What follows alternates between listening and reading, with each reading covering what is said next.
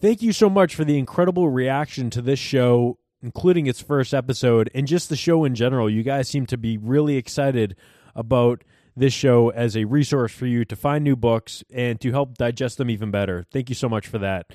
And if you want to help support the show, there's two great ways to do it. You can go to fitcast.network, and you can either go on the right-hand side, go about halfway down. There's a PayPal tab where you can make a one-time or set up a monthly donation to help me support this show, produce it, cover all the costs of doing said show. And, again, there's a lot of work that goes into this stuff, so I would appreciate your support with that. Or you can go to, again, fitcast.network, go to the upper right-hand corner, click on the Amazon tab. That's going to send you right back to Amazon.com. You can continue to shop, but every single time you buy something through that link, Amazon's going to send a little bit back towards the Fitcast network again, so it can help me continue to do these shows and make sure I can deliver them to you on a regular basis. Thank you so much for everyone that has been doing that. It means a lot. And again, thank you for your response from this show. I hope we can continue to do it every other week going forward. I'm only going to be able to do it if you guys support the show and help me continue to produce it. Thank you so much. Here's the episode.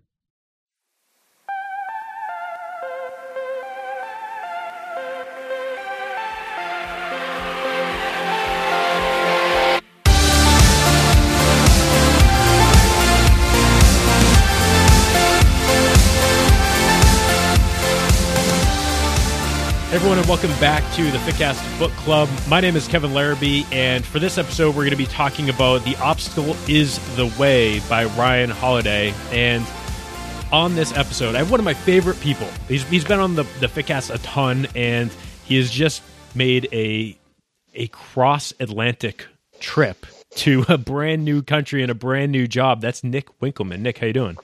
I'm doing phenomenal. Thanks for having me again. Nick, your name comes up a lot in at work. It just so you know, like we're always talking, and actually, like at our certifications when we do like our warm up stuff, I'm always like, all right, guys, I'm going to show you like how we teach warm ups, and like this is some of the stuff that we've changed because of what we saw from Nick at a Perform Better Summit like last summer.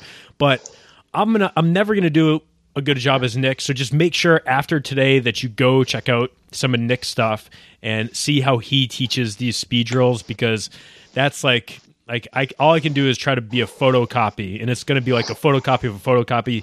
That's the original. You got to go check out his stuff and see what he's doing. But yeah, man, you're always doing great stuff, and now you're in a whole new position. Like, where are you at right now? Yeah, so just about I guess a month ago, as of this weekend, I took a new role in Ireland, where I am now the head of athletic performance and science, bit of a mouthful, for the Irish Rugby Football Union. So basically, I'm now living with my entire family and dogs in Dublin, and I have the unique opportunity to work with every national team in rugby. So that's men's, women's, 15s, and 7s, as well as in the structure here, oversee our 4 provincial rugby teams, which are all pro rugby teams, just like any NFL team that play in what's called the Pro 12. Mm-hmm. So I have the opportunity to work with a lot of different strength coaches and support and continue to, if you would, cultivate that coach education bit that I'm somewhat known for, but at the same time, I get in there and support a lot of different teams from a coaching perspective, mm-hmm. as you just alluded to, especially around movement, skill development, and coaching science. So I'm just humbled to have this opportunity to come out here and just help a lot of people in an awesome sport and definitely in an awesome country. Wow, obviously we're going to be talking about the book, but this is the first time that I've gotten to chat with you since then. That's a gigantic move, going from Exos across seas over to literally a new country. Is that like an incredibly tough decision to make, or when you got the offer, was it just like, yeah, this is like a no-brainer, it's a great opportunity? Well, I should back up. Mm-hmm. Ever since I've been traveling and had the opportunity to travel and teach for Exos, I started to get the traveler's bug. And anyone that's been able to kind of circumnavigate, I know you go to Japan a lot, once you kind of have that in your system, you realize how much the world has to offer and how much different cultures have to offer. And for me, looking at my family, looking at me professionally, I've always said, Mark Verstegen and I have chatted about this, that if the opportunity ever arose where I could go overseas, especially to Europe, and work with a team, experience a different culture, give that kind of life equity to my family, that I would do it. And knowing that I was coming up to the end of the PhD, coming up to my 10th year at Exos, I basically started to look a little bit deeper to see if any of those opportunities would arise. And it just so happens that this position was offered to me through mutual contacts that I know, and I couldn't be more excited to step into the role. So, in fairness, it's something that definitely has been in the back of my mind for a long time. And I knew I would only ever step away from Exos if there was an opportunity that I could not have within the four walls of that great company. And Mark Verstegen and the team were so supportive, knowing that this role offered unique features that I couldn't necessarily have gotten right working with Exos. But the great thing is, I have Exos blood in me. It just now is green. And I'll continue to work with Exos, I think, in some form or fashion as long as I live. So it's still a huge family affair. Just now they got a tentacle into Irish rugby with me being out here. Well, that's awesome, man. Congratulations. And they're incredibly lucky to have you out there to support them and their organization. They're going to be, benefiting greatly from that. So I can't wait to see the side effects. I can't wait to check it out. Me too. Talk about the obstacle is the way. Right? I put a huge one in front of myself and an opportunity to climb it. Well, I mean, that's, again, the subject of today's recording is we're going to be talking about this fantastic book. And it was just interesting. Like I emailed Ryan to see if I could get him to kind of be a part of this whole like podcast network, like record something with him. And then I find out like he's like hunkered down finishing a new book right now.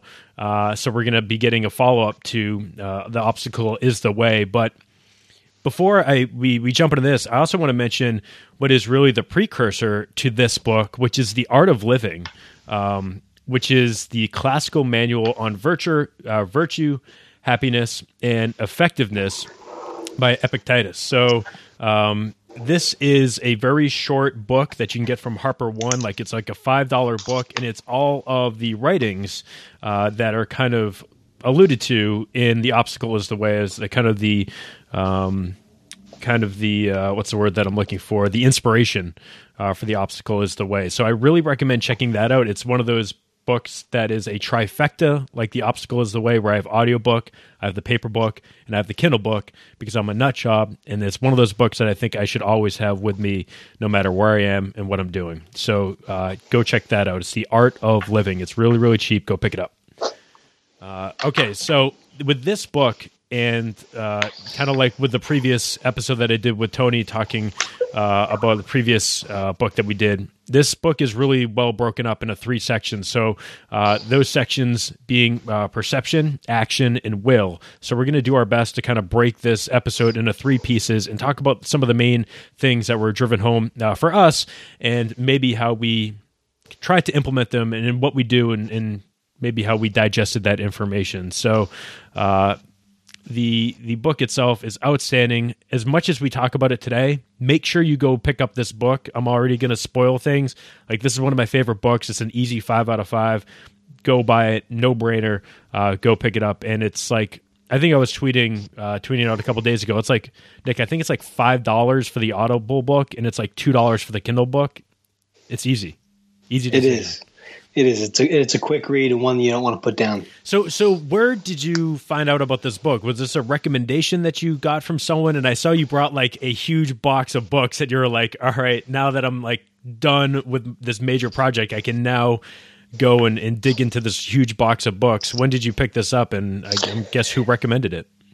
You did, in fact. It's funny that you asked me to come on, because I'm like, well, I wonder if Kevin knows that this was one of the million books that he's put on Facebook that says, I just finished, go read. So funny enough, your process is already at work here.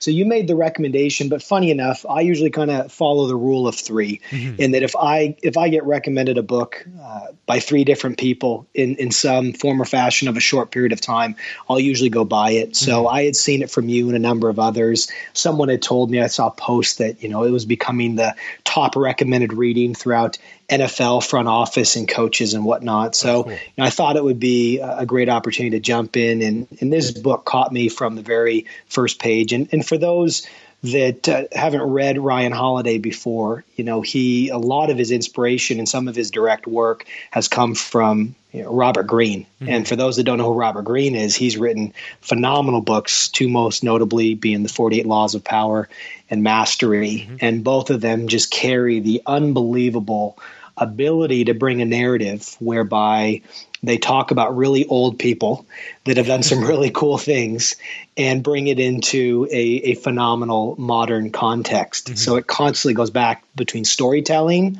and strategy delivery. And I think Robert Greene and Ryan Holiday really own that writing style. And that's some of the reasons why I felt compelled to read and finish the book.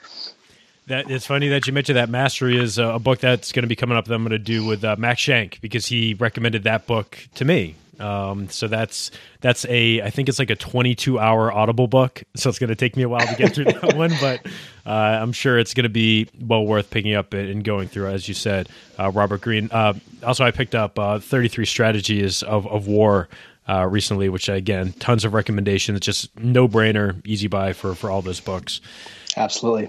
So let's talk about this. And like the number one thing that I wrote down at the top of all my notes, I wrote I'm always, when I'm reading these books, I always have my notes app on my iPad or my MacBook open or my iPhone, wherever I am. I'm always like editing this huge document for each one of these books that I read.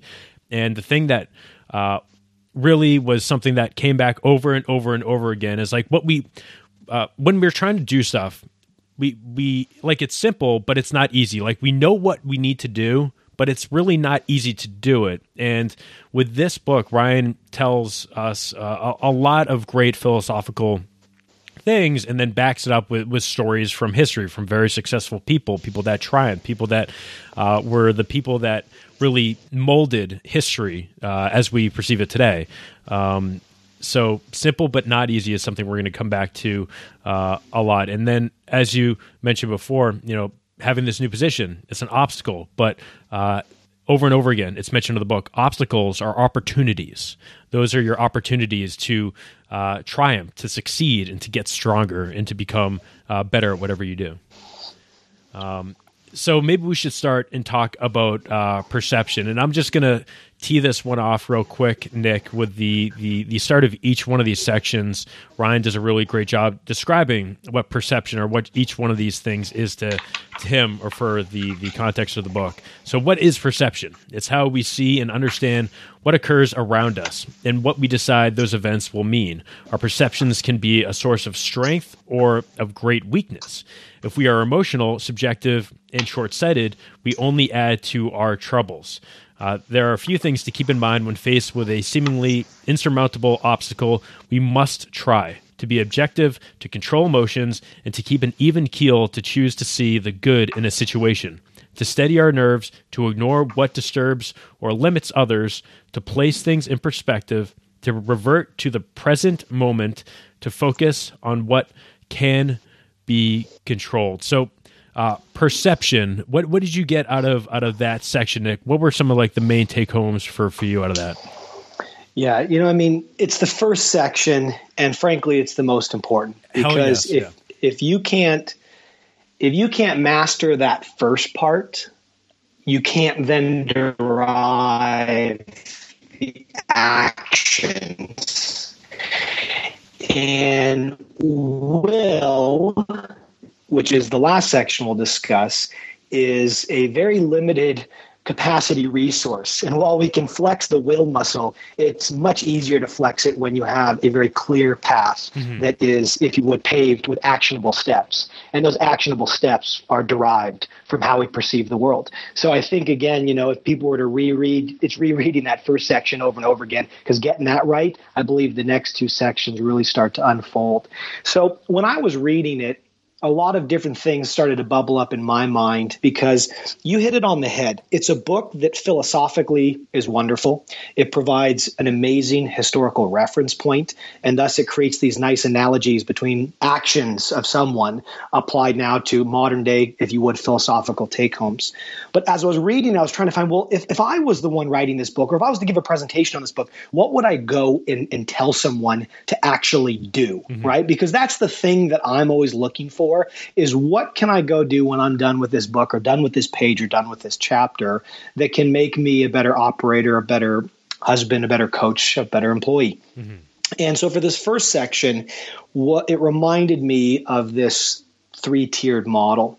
And that's where we kind of think about emotions come to us, right? We can't stop them. Mm-hmm. When someone gives us a dirty look, when someone cuts us off in the road, and Ryan talks about this, we have this primal emotional response. And that emotional response is literally driven chemically. We cannot stop it. And I think that's a point that he hammers home, is that don't try to fight your emotions. Don't try to fight these quick thoughts that jump in our mind, right? They're coming no matter what. And a lot of them are based on past experience, genetics, and all the stuff we really cannot necessarily control. From emotions then emerge feelings, right? Am I happy? Am I sad? Am I mad? And that's how we start to describe, if you would, our emotions. And already once we can describe an emotion, we can start to control it, mm-hmm. right? Because we're now perceiving it. And then finally, from feelings come thoughts about that emotion. Well, why am I sad? Why am I pissed off, right? Well, I'm pissed off because this guy or this gal just cut me off, right? And inevitably, it's once we get to that third level of thought, right, where we become aware of our perception. And really that self-awareness piece is the main element. That's where he really starts to hammer home. You have some actionable opportunities here. Mm-hmm. You can start to control your thoughts, right? You can step back and reflect. My thinking right now is narrow. It's one-dimensional, right? Am I thinking clearly? And so I think it's that 3-level model of understanding emotions, you can't control them. Feelings, we then start to perceive our emotions. And then finally, it's the thoughts about those feelings that we can start to control. And it's owning that third piece that starts to allow us, as he talks about, to reframe our situation and see the obstacle now as an opportunity for growth. I almost started laughing as you read that, because you kind of like read some of my notes. Like I wrote, I mean, they're just worded a little differently. Like my big thing, and this is the reason why this book is getting such a high grade from me, is because it's one of the few books that I've read and I've not just thought, oh yeah, that's really good information. Like I'll kind of keep that in the back of my mind. The information from this book and the lessons in this book have stayed front of mind for me. Like they've been things that have been with me as I wake up every single day, which is really fascinating to me. I'm like, why is this book sticking with me so much more than all these other books that are fantastic? But like, I kind of just think of it, and then like 3 months later, I completely forgot about the lessons that are the tools that book was trying to give me. Like you were saying, you're saying a couple things, and I wrote down, step back and compute. Like when a situation happens, like something like you said that could potentially ruin your day. All right, just take a deep breath, step back, kind of remove yourself from the situation a little bit and look at it from the outside in, and like try to digest it, compute, like let that stuff go into your CPU and let it kind of compute like really what's going on, and not just look at the surface, go a couple layers deeper and potentially have a different mindset when it comes to that situation. And it is the whole thing that we're going to keep saying, like the obstacle is the way. The obstacle is an opportunity. If you just flip it like that, whenever something comes up, like if, oh my God, I just got this huge car bill, or I just got this huge business deal that didn't go through, or man, I just got hit with this major thing in life that I could easily just let it screw up everything. I could let work fall apart. I could let social relationships fall apart. Or I could say, all right, well, I'm going to take this as an opportunity to just prove not only to myself, but maybe even to others, but it should be personal. Like, this isn't going to get me down. This is just going to make me even better at what I'm doing. This is going to make this project even better. Like I've seen it with the Fitcast Network. Like nothing's been super smooth with this, but I've used everything that's gone wrong or every obstacle as an opportunity to learn and to make this even better than what I wanted it to be at the start. Yeah. So really interesting, because, the front of mind and the same kind of thoughts popped into my head as I was reading it. And And I want to kind of build off that and share one element about perception that for me is just, gosh, it's critical, and it might be the most important part of the whole book.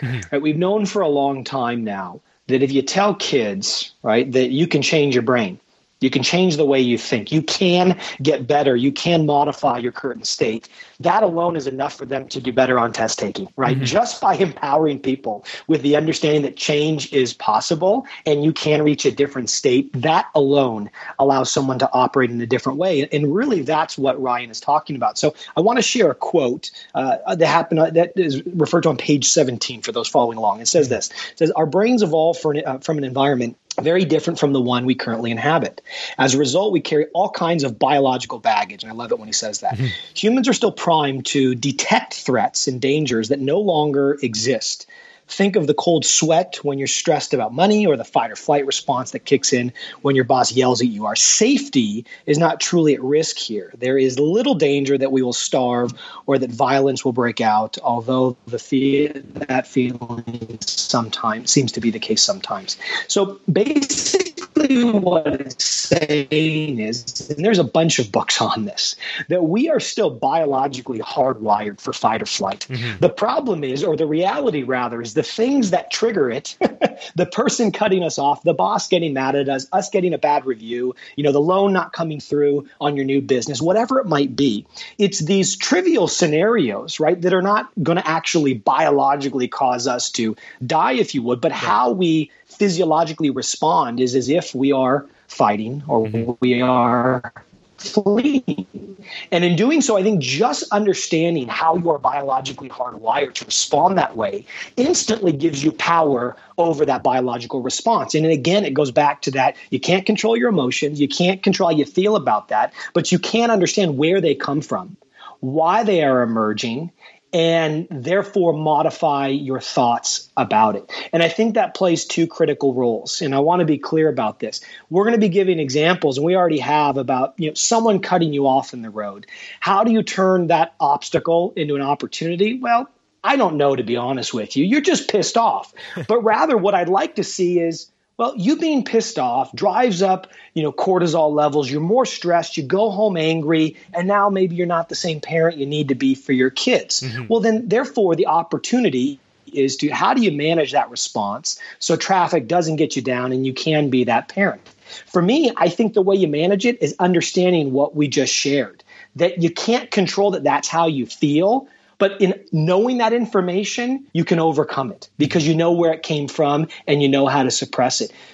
Conversely, when you're at work and you get a bad review, that obstacle that makes you mad, makes your blood boil, is truly an opportunity to say, well, within that, I know the response I'm feeling is natural. Why did I get the bad review? What are the 3 or 4 points? And say, rather than those are 3 or 4 knocks, flip it and say, those are 3 or 4 opportunities, and ask what's the next best step in each of those categories. Therefore, it doesn't pop up again on my next review, which segues into the second section. You mentioned like the getting cut off, or like people driving aggressively on the road. And I swear, if you just kind of like smile and be like, man, that person must either be having a really bad day where they need to drive like that. Like, thank God I'm not feeling like that today. Like, it rolls right off. It is literally just trying to remove yourself from the situation, and almost kind of like it's right under what you read is like a perfect kind of checklist of stuff. Like he mentions there are a few things to keep in mind when faced with a seemingly insurmountable obstacle. We must try to be objective, to control emotions and keep an even keel, to choose to see the good in a situation, to steady our nerves, to ignore what disturbs or limits others, to place things in perspective, to revert to the present moment, to focus on what can be controlled. Like this, if you kind of, again, you have to just change your mindset. And even it's like that weird psychological thing of, even if something bad happens, like not like if you find out like your dog dies or something like that, but if something dumb, like again, someone cuts you off on the road, or you see someone do something that you don't agree with, if you just kind of like smile, like you actually just become happier. Like you're almost okay if you just smile. Like your body just naturally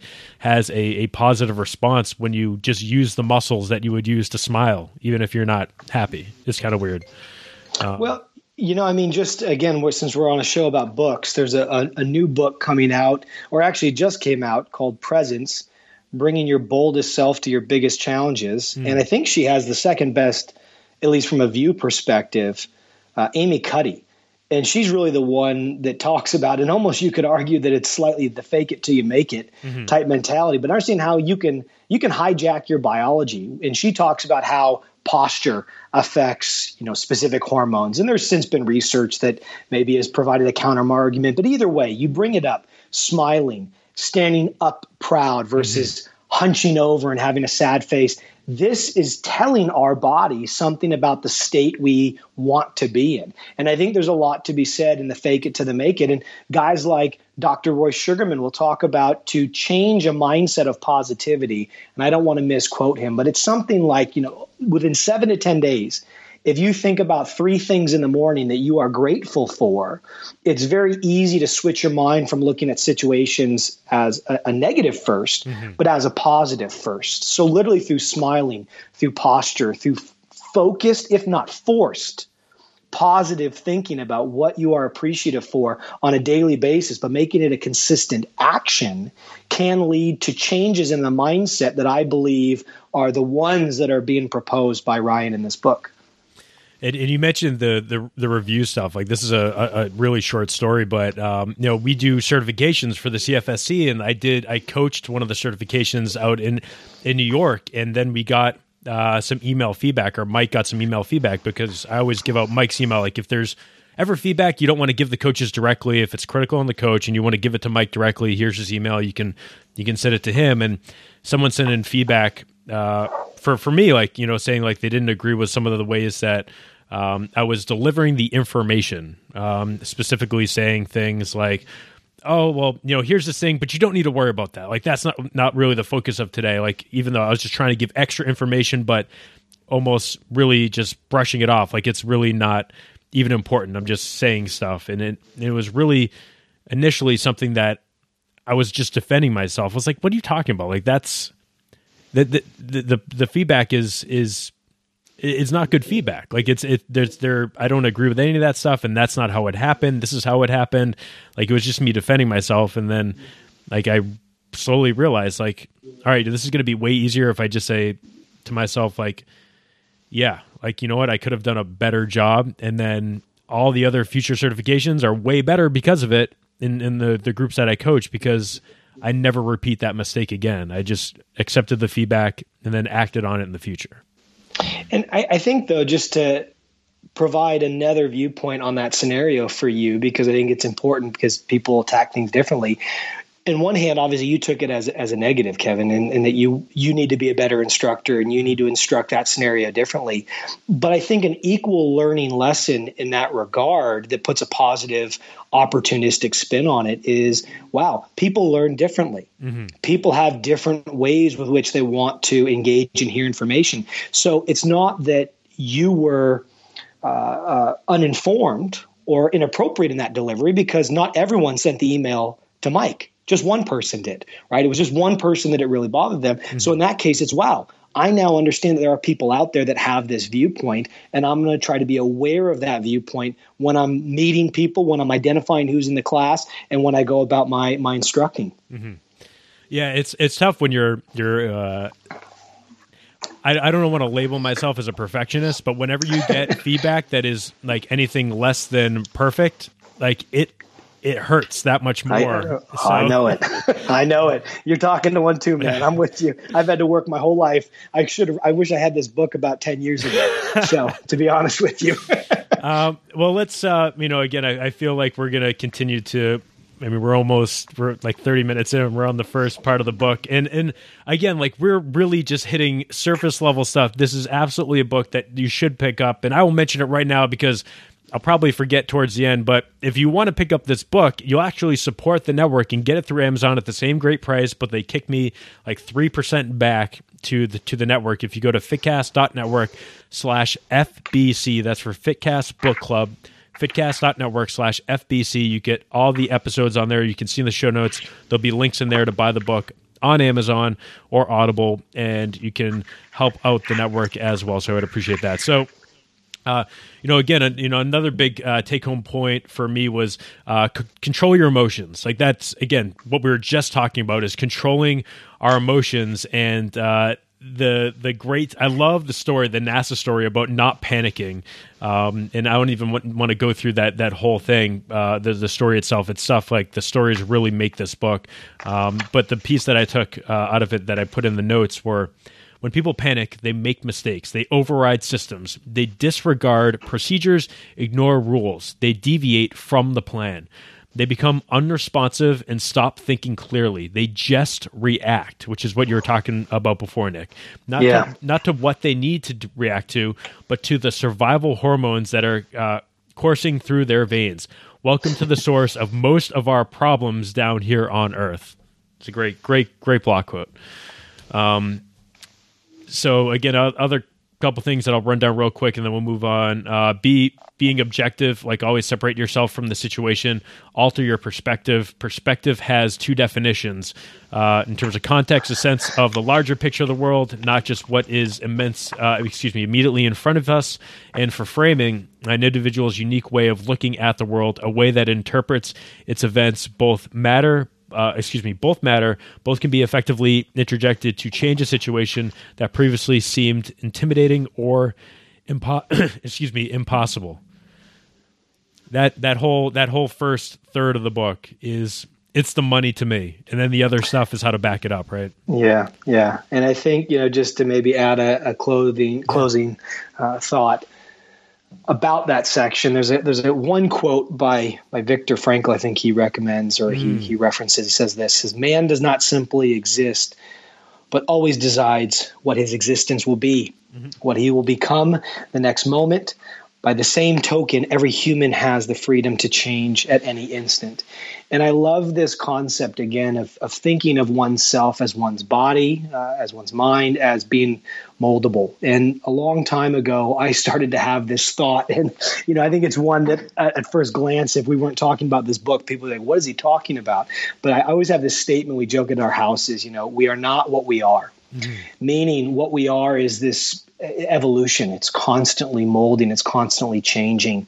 And when I think about the times where I've been faced with a huge obstacle or a huge decision, I think you said it best earlier. You got to step away. You got to give yourself time to think. So especially for those that haven't been faced with those situations, a recommendation that I got a long time ago is when it's very easy to have a piece of information. Maybe it's an argument with someone. Maybe it's a contract for a new job, whatever it might be. When faced with a big decision, taking that extra day, taking that extra night to sleep on it, creating that separation allows perceptions to shift and oftentimes give you a more informed choice, more informed action. But the biggest thing that I recommend for people, and one actionable step that I have always taken, is when you find yourself, whether it's at work, whether you're writing a blog, a paper, preparing to get on a podcast, whatever it might be, when you find yourself stuck in kind of that mental sticking point, quite literally, the best way to change one's perspective, to open one's mind, is to change literally the environment that you're in. And what I mean by that is, if you drive to work one way, drive to work a different way, right? Go for a run when you're at a mental roadblock and you're writing a paper or writing an article. Have a conversation with a number of different people about a scenario or a situation you're dealing with. If you don't know how to navigate your thoughts or your situation yourself, understand that you are dealing with the faculties that are within your own head. To upgrade those, you have to get something from the outside. So go to a different place, talk to a different person, try a different route, and quite literally, by being a master of engaging with change and novelty, you provide your brain quite literally with much more, if you would, framework or substance with which to attack problems from different angles. So everything that we just talked about does not matter unless you do what is in the next section, which is action, okay? Because you can listen to all this stuff, and that's what I think a lot of people do, not like just in general. Like they read these books on personal development, on business, and they think, oh yeah, that was a great book. And then they don't do anything that the book suggested. Like they just kind of think of it as a great book, and then they put it on the shelf, and then nothing really changes, or maybe things change for a week. Now, this whole section about action is when we can actually take the steps and start doing what we need to do to implement these things. So action in this book is defined, action is commonplace. Right action is not. As a discipline, it's not any kind of action that will do, but directed action. Everything must be done in the service of the whole. Step by step, action by action, will dismantle the obstacles in front of us. With persistence and flexibility, we'll act in the best interest of our goals. Action requires courage, not brashness, creative application, and not brute force. Our movements and decisions define us. We must be sure to act with deliberation, boldness, and persistence. These are the attributes of right and effective action. Nothing else. Not thinking or evasion or aid from others. Action is the solution and the cure to our predicaments. And like the way that I always look at this, and it's something that I've talked about before, it's like this in every industry that you're in every career that you could be in, and everything that you do in life. You basically have the people that take action are the people that just get angry. The people that are angered because they see the success of someone else that they don't think that they deserve it. They see someone that is in a position that they don't think that they should be in because they're better than them or something like that. But the thing is that those people that are usually in those positions of success, it's because, they took action. And the people that are left behind that are just angry, the people that are on Facebook just talking, crap about other people, those are the ones that instead of taking action, they're just chose to be angry and to not do, and that's what they're doing about it. They're going to be angry. They're going to complain to people instead of taking that first step and taking action in what could put them in the position that they wish that they were in. No, absolutely. Absolutely. I think, with action is a difficult one because oftentimes our mind shoots straight to the end result we want. Totally. And oftentimes that end result is so massive that we literally get stopped in our tracks as if someone punched us in the gut. Yep. And we get so fixated on, the end state that we don't really give time or focus to the process. And there's 1,000,001 quotes about focus on the process versus the goal versus the outcome. And that's really what we're talking about here. How do you go about doing that? And I would imagine when you first started this, Kevin, if we had put the picture in your mind of what you are doing today and said, that's what you have to do tomorrow, it would have been too much to do anything. But rather you took it step by step to get to now what has become something probably much bigger than you had ever hoped. And I think that's what we're all trying to do in our prospective lives. I mean, and with that, a quote jumps to my mind that I hear all the time and I try to remind myself of, and that is, don't let best get in the way of better. Mm-hmm. And that is just, gosh, if that was one thing that I think everyone needs to remind themselves of, it's that is, am I putting one foot in front of the other? And I think oftentimes there's an element that I like to call preparing to act. So for example, when I sat down to write my dissertation, this is the best example I can think of right now, at least for me, it was a monumental task to think that I had to synthesize every relevant research article on attentional focus and instruction, put it into a cohesive paper that some of the people that I respect more than anyone else in the world around research are going to read and critique. Mm-hmm. The thought of it almost made me sick to my stomach. And if I had just sat down and started writing, I would not have been successful. So I spend a lot of time around organization, right? Am I organizing the resources required to take action? Am I organizing through notes the thoughts required to take action? Mm-hmm. Am I spending time, if you would, outlining the steps that I'm going to take, knowing that those might change, but get some kind of framework down? I think oftentimes, to provide a metaphor, we get on the road and we start driving. We know we want to drive to New York, but we didn't take the simple step of jumping on Google Maps and printing out the map. I literally was just going to have a metaphor exactly the same as that. You know what I'm saying though? But that's what we got to do. And that's just reverse engineering it one step farther and saying, what resources are required to be successful in this endeavor, right. and then start to say, how do I bring those to life? What is required on this trip through this process? It's like, don't just take action, take, smart purposeful action. Yeah, exactly. Purposeful action. Like, don't just say, all right, well, I was just going to say, yeah, don't like walk outside your house and not know where you're going. Like, know where you're going to go first and then start figuring out how to get there. And a couple other small pieces that I took from this, again, great stories like the Amelia Earhart story. And just like if there's one story in this section that you should check out, it's that one where, there's so many people in this, and I use like the fitness industry just because that's what we're a part of. That's what we kind of know best. But, there's so many people that are waiting for that job. They're waiting for the job that they want. They're not okay taking a job that may be the job before the job. They're always just kind of like waiting to get that perfect spot that they want. They want that Division I college football position. They want that, professional position that maybe no one's going to hire them for, but that's the only thing that they want, and they're not willing to take, the D3 spot first before getting to D1.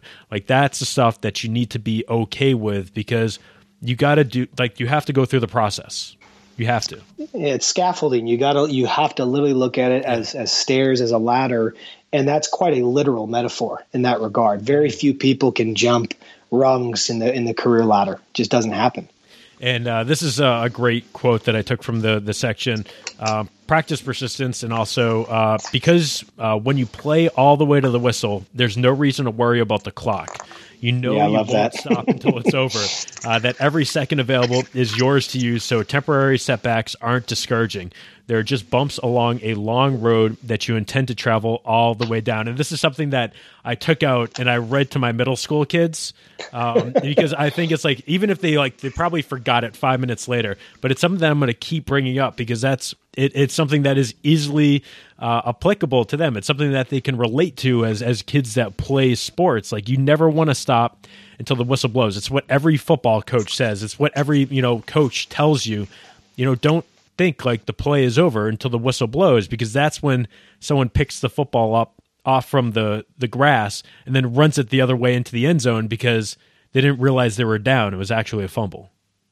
Yeah, absolutely. I think a similar, if we're on the quote side of the book, there was one that for me I highlighted and checkmarked 3 times, and that was this one.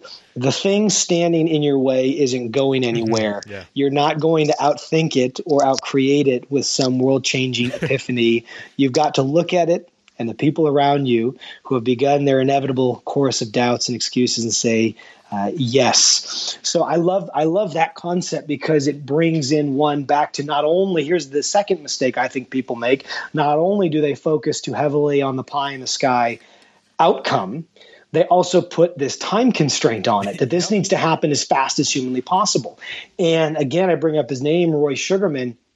I love the way he defines anxiety, because that's really what a big part of what we're talking about managing with this book. And anxiety is the gap between what you feel you're being asked to do and what actual resources you have to do it. Mm-hmm. So oftentimes we're thinking of, I have to do this amazing thing as fast as possible, and I have no clue how to do it. And then all of a sudden the anxiety and the mental roadblocks start to pop in right through the emotional channel, and then you just get stopped altogether versus being able to, again, not put the time constraints on you, understand the problem's not going anywhere, and literally start to prepare to act. And that in itself is actionable, which starts to ease and chip away at the anxiety, and you just keep going one day at a time. Perfect. Let's talk about will, because will is really the continuous action. That is not taking action for one day, but it's continuing to take action as you go forward. So again, the start of the section starts with will is our internal power, which can never be affected by the outside world. It is our final trump card. If action is what we do when we still have some agency over our situation, the will is what we depend on when agency has all but disappeared. Placed in some situation that seems unchangeable and undeniably negative, we can turn it into a learning experience, a humbling experience, a chance to provide comfort to others. That's willpower. That's a hell of a way to start this section, because like for me with this section, I took a lot of block quotes, and specifically on the leadership parts as well, because that's something that as I get older, like I'm finding that I'm 30, I have people that I'm trying to lead at in terms of what we do at work, and the younger people and mentoring and all that stuff. So those were major sections. But Nick, I mean, what was this section? What was this section's like main take home points for you? Get comfortable being uncomfortable. That's the main take home for me with Will. Nothing at the end of the day worth doing is ever going to be easy. I don't care in what part of life it is. It's just not going to be easy. And there still, again, we see people who are on the path, searching tirelessly for the easy, more efficient method. And oftentimes I think that the search for efficiency oftentimes can be a search for ease of process. And there isn't always an easy way, especially when it comes to personal, professional development and the career path. So I think, for me, what I started to learn, especially again in recent years, going through this dissertation process with a family at home, is embrace the pain. And right as you get uncomfortable, right as things start to challenge your wits, right as anxiety starts to emerge, right when you are in the thick of it and you don't want to look back because you've already done so much, but you still know you have so much more to do, that's when you know you're about to come out the other side and become a better version of yourself. And when you embrace that dark place and just keep pushing forward and flexing that will, it might sound cliche or corny, but the fact of the matter is you are literally putting the pressure into your existence that requires you to, in my opinion, transcend and become a better version of yourself. That's the biggest thing about will. But you also need to be smart with how you use your willpower. And while it's not addressed in the book, we understand that willpower at the end of the day, while it seems to be reborn every morning, right? It is not a resource that can be flexed all throughout the day. So are you prioritizing, where possible, your day whereby you do the things earlier in the day that require the most diligence, the greatest focus, and the greatest willpower, knowing that it's easy to say it in the morning that I'll do it in the afternoon, but knowing that if it takes a lot of willpower, it's significantly less likely to get knocked out when it's 6 p.m. at the end of a long workday, i.e. getting a workout in. Yeah, I mean, that's the perfect analogy for it. And with willpower, when I'm talking to people about it, it's basically like chin-ups. Like, you can get stronger at chin-ups, okay? But you can't do them all day. There's no way you're going to continuously do sets all day. There's going to be a point where you're not going to be able to get your arms over your head. You're going to be cooked. So you got to really pick and choose when you want to utilize that energy and that strength for what you're doing and focus it. This is another quote, and this is kind of the last thing that I have for this section as we're getting close to an hour. If perception and action were the disciplines of the mind and the body, then will is the discipline of the heart and the soul. The will is the one thing we control completely, always, whereas I can try to mitigate harmful perceptions and give 100% of my energy to actions. Those attempts can be thwarted or inhibited.